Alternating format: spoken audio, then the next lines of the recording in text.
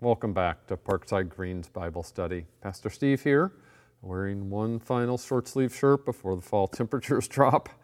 I hope you've been enjoying our study of 1 Kings as much as I have. There is so much to learn from God's Word.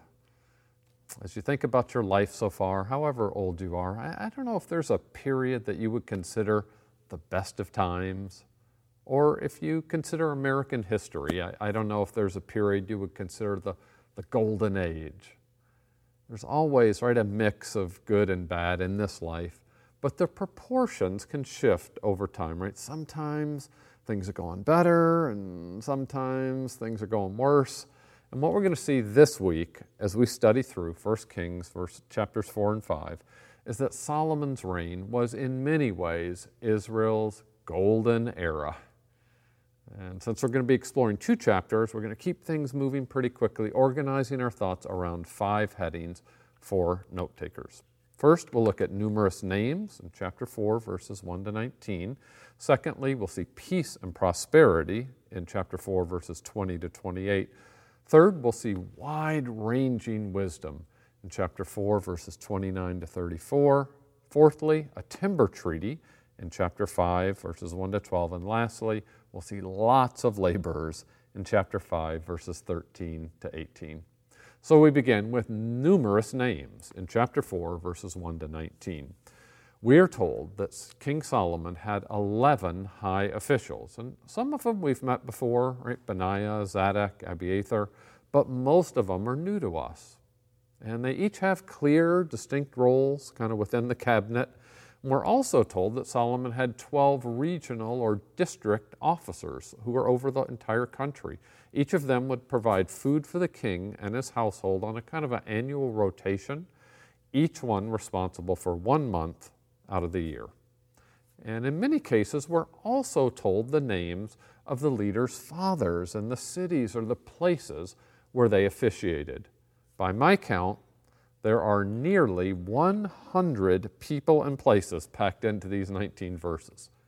Whew! It can all feel a little foreign to us, right? Like reading a list of governors in Russia or burgermeisters in Germany. I mean, to us, what's the difference between Ben-Hur, Ben-Decker, Ben-Hesed, and Ben-Gaber? What are we to do with these numerous names? Well, I think we're meant to see that Solomon was not just wise in doing justice, as with the puzzling case of the 2 prostitutes last week. Solomon was also wise in administering his kingdom, right? He surrounded himself with a capable cabinet of 11 high officials, and he divided Israel into 12 districts, each of which was accountable, notice, to do their share for the central government back in Jerusalem. Solomon was a wise king with a well-ordered kingdom. As one commentator noted, a few moments in a chaotic home or in a workplace lacking clear lines of authority can quickly create a thirst for order. And Solomon's God-given wisdom extended beyond moral judgments, right, like the 2 prostitutes, to governmental organization. A wise God provided a wise king to govern his covenant people. And it worked. Man, did it ever work. Under Solomon's government, Israel enjoyed peace and prosperity, which is our second section in verses 20 to 28, peace and prosperity. The population in Judah and Israel had grown to as many as the sand by the sea, and they were enjoying good times. Verse 20 tells us they ate, drank, and were happy. Verse 25 tells us they were living in safety, every man under his vine and under his fig tree. Right? All the people were enjoying a measure of economic independence and prosperity, all the way from Dan in the north to Beersheba in the south. And the borders were secure all the way around. The economy is booming. As the Lord had promised David in 2 Samuel 7:12, under Solomon's rule, God was granting Israel rest from all their enemies. Solomon had peace on all sides around him, no threats. The people were many and the people were merry. Lots of Israelites loving life. Also consider how the Lord's promises to Abraham 1,000 years earlier were now being fulfilled. Right back in Genesis 22:17, the Lord said to Abraham, I will surely bless you, and I will surely multiply your offspring as the stars of the heaven and as the sand that is on the seashore. And that has happened now with God's people, as many as the sand by the sea. Also, in Genesis 15:18, the Lord made a covenant with Abram, saying, to your offspring I give this land, from the river of Egypt to the great river, the river Euphrates. And that's happened now. Verse 21 tells us Solomon ruled over all the kingdoms from the Euphrates in the north and the east to the land of the Philistines, all the way down to the border of Egypt. Verse 25 reinforces the point that Solomon had dominion over all the region west of the Euphrates, from Tiphsah to Gaza, and over all the kings that were west of the Euphrates. As one commentator said, through his God-given ability, Solomon managed to rule over all the territory that God had promised to Abraham. Think about that. The land that Moses had desired, the land flowing with milk and honey, the land that Joshua had conquered, the land that David had helped subdue, now had reached its zenith under King Solomon. And then verses 22 and 23 show us the scale of Solomon's prosperity. Just a single day's provision for the royal court included over 6,500 liters of flour, over 13,000 liters of meal, 10 fat oxen, 20 pasture-fed cattle, maybe they were free-range, organic, pasture-fed cattle, 100 sheep, besides the deer and gazelles and roebucks and birds. And that was just a one-day trip to the commissary for the non-perishables, right? Do it all again tomorrow to feed what some estimate to be 4,000 to 5,000 people in the government, in the royal court, the bureaucracy there in Jerusalem. Verse 27 sums it up pretty well. Nothing was lacking. Nothing was lacking. It was the golden era. If Kool and the gang had been there, they would have been singing, celebrate good times, come on. It's a celebration. But on these otherwise sunny days, there was a cloud on the horizon, right? Because verse 26 says that Solomon had 40,000 stalls of horses for his chariots and 12,000 horsemen. Now, some ancient biblical manuscripts put the number at 4,000, which is reinforced by 2 Chronicles 9:25 if you look it up. But whether it was 40,000 or 4,000, we know for sure that Solomon was stockpiling horses, which was a direct violation of God's commandment in Deuteronomy 17:16. That was the law for the king, that Israel's king must not acquire many horses for himself or cause people to return to Egypt in order to acquire many horses. But here, Solomon is with thousands of horses, right? Swift steeds, it says in verse 28. Solomon apparently had a thing for fast horses. And we will learn at the end of chapter 10 that Solomon's import of horses was from Egypt. The law said the king must not acquire many horses or get them from Egypt, and that's exactly what Solomon did. He would have done well, I think, to heed what his father David had written earlier in Psalm 20, verse 7. Some trust in chariots and some in horses, but we trust in the name of the Lord our God. As we said last week, there were two sides to Solomon, and though he disobeyed in the matter of acquiring many horses from Egypt, Solomon was the worldwide exemplar of wide-ranging wisdom. And that's our next section, wide-ranging wisdom in verses 29 to 34. God gave Solomon wisdom and understanding beyond measure, it says. The breadth of his mind was like the breadth of the sand on the seashore. Right? Solomon was no one-trick pony, a whiz in just one particular subject. No, his wisdom surpassed the wisdom of all the people of the East, all the wisdom of Egypt. Famous men like Ethan the Ezrahite, Heman, Calcol, Darda, and Mahil's sons had nothing on Solomon. Put Solomon on jeopardy, and if he could work the buzzer the right way, he would totally wipe out Ken Jennings and James Holzhauer, right? Way beyond these men, Solomon was known for his unsurpassed breadth of mind. Literature and music, Solomon spoke 3,000 proverbs. He had 1,005 songs. Botany, he spoke of everything from towering trees to small plants without using a smartphone app.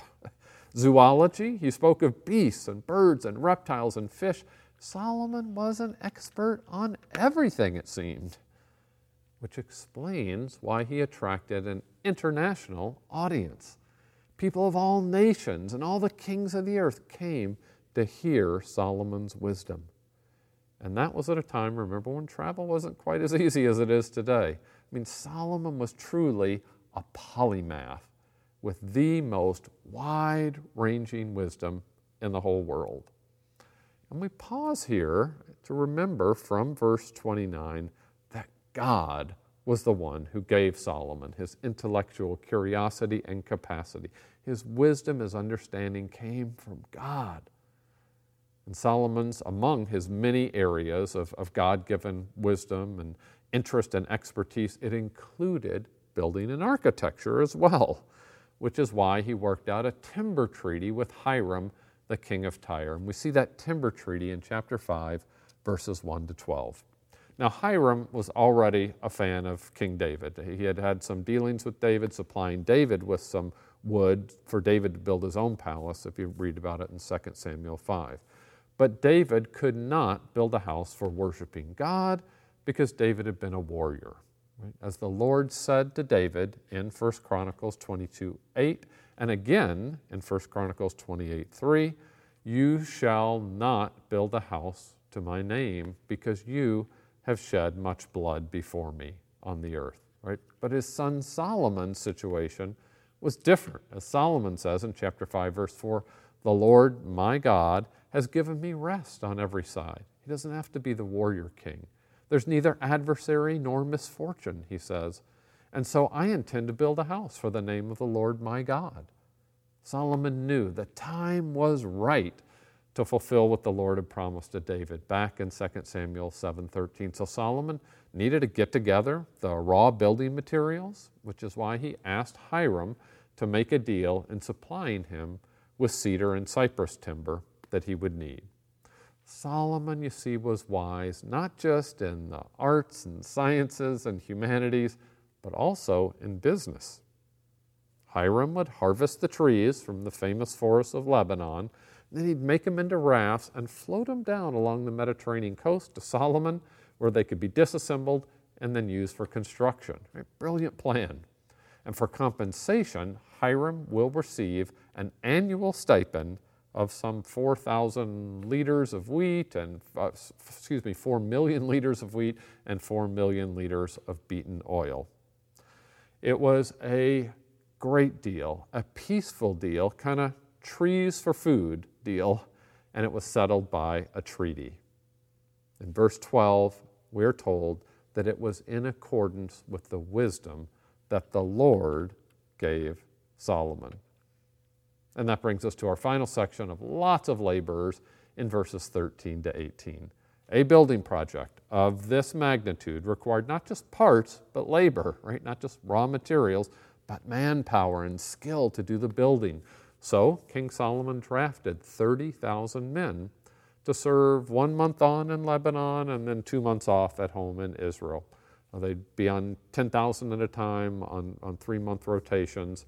And that was just to get the wood together, right? There was another 150,000 people, 5 times as many in the hill country, to quarry out huge, costly stones, which would be cut and dressed, kind of polished and leveled out in order to lay the foundation of the temple. Adoniram, who we met back in chapter 4, he was in charge of the draft of forced labor, which is probably a tough job.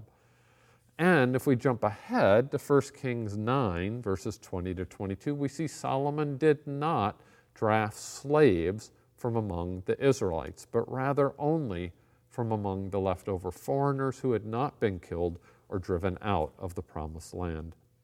As one commentator noted, forced labor does not necessarily entail slavery.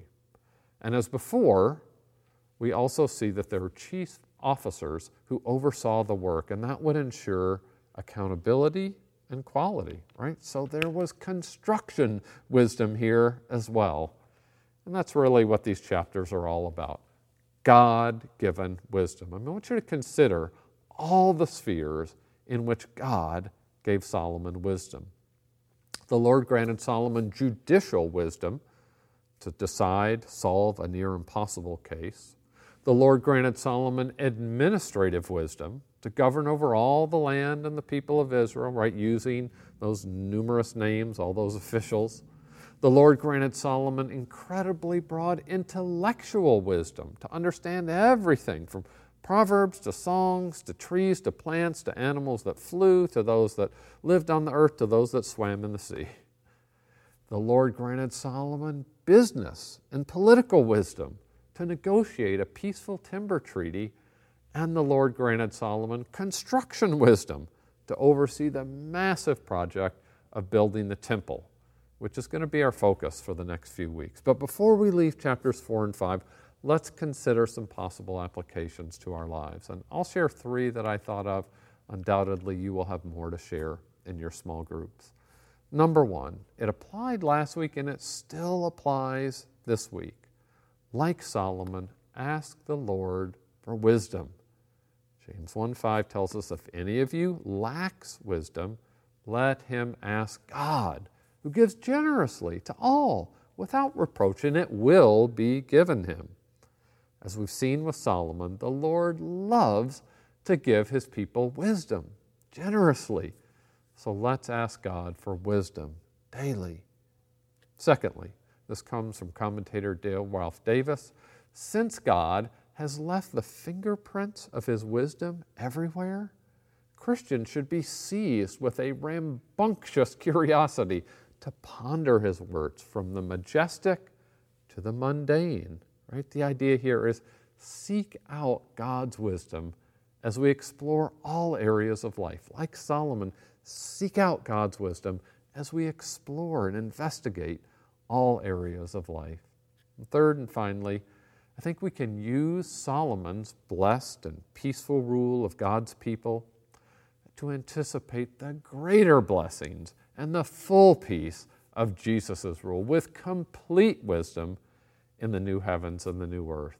There, Revelation 7:12 says, we will join with all the hosts of heaven proclaiming blessing and glory and wisdom and thanksgiving and honor and power and might be to our God forever and ever.